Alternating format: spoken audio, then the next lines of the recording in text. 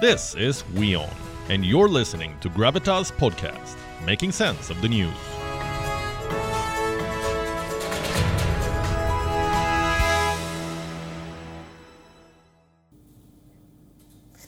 As the war drags on, there will be questions about Russia's military capabilities.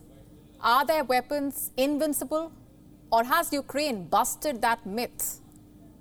So far, the evidence is stacked against Russia. Their tanks are breaking down, their missiles are missing targets, and their fighter jets are largely missing in action. This could have huge implications for countries buying from Russia, countries like India. Since 2014, 55% of India's defense imports have been from Russia. Russian weapons make up 86% of India's arsenal. So diversification was the top priority, to buy weapons from elsewhere and produce locally wherever possible.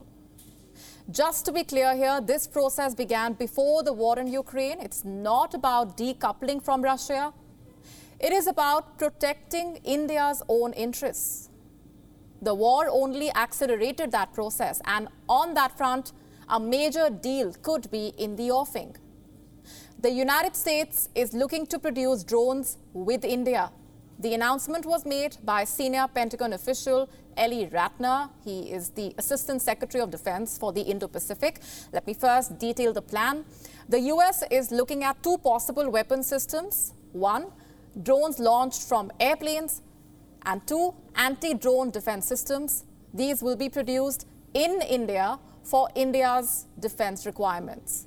Some of it could also be exported to US allies in the neighborhood, especially in the Southeast Asia and South Asia regions.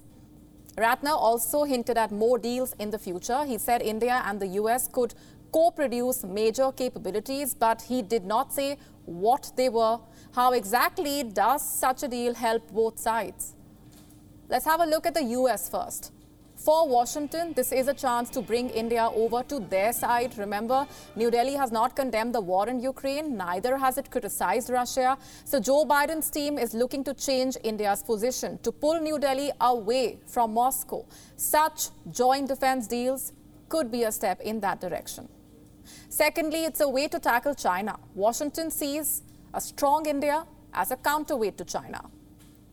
And that's where these drones are important. They could be the key to surveillance along the line of actual control. Now coming to India, how does such a deal benefit India? We can think of three ways. Number one, it can boost India's domestic defense industry. Like I said, the plan is to produce these weapons in India, which means investments and jobs. Number two, diversification. It could reduce India's dependence on Russian arms, especially if the plan goes beyond drones to major capabilities, perhaps even missiles or artillery. And number three, a handy addition to India's arsenal. Ukraine has shown that drones will be key to modern warfare, so India is also keen to acquire them. In fact, talks are underway for another drone deal with the US, 30 Predator drones for $3 billion. Reports say the talks are in advanced stages. Now, as things stand, the US is the third largest supplier of arms to India. First is Russia, France comes second, and the US stands third. Total defense trade between India and the US is worth almost $21 billion. But India will not be keen on increasing that. Why is that? Because diversification does not just mean buying from elsewhere, it also means producing locally. Make in India is a key part of India's defense strategy. Indications are India's partners realize that. Recently, the French foreign minister was in New Delhi. She said France was not looking for defense deals, but joint defense projects. Now, the US is saying the same. They want to produce drones with India, in India. The question is, how must New Delhi see such overtures? Because let's face it, the Americans are not doing this out of their largesse. They have larger strategic goals, namely to get India on their side against Russia. But on that, India must be careful.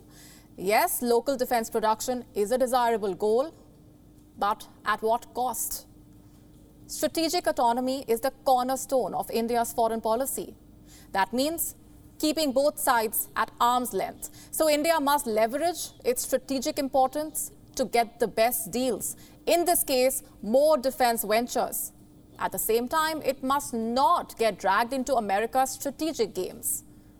I'll give you an example here. Earlier this month, the US announced a defense package for Pakistan, $450 million to upgrade the country's F-16 fleet.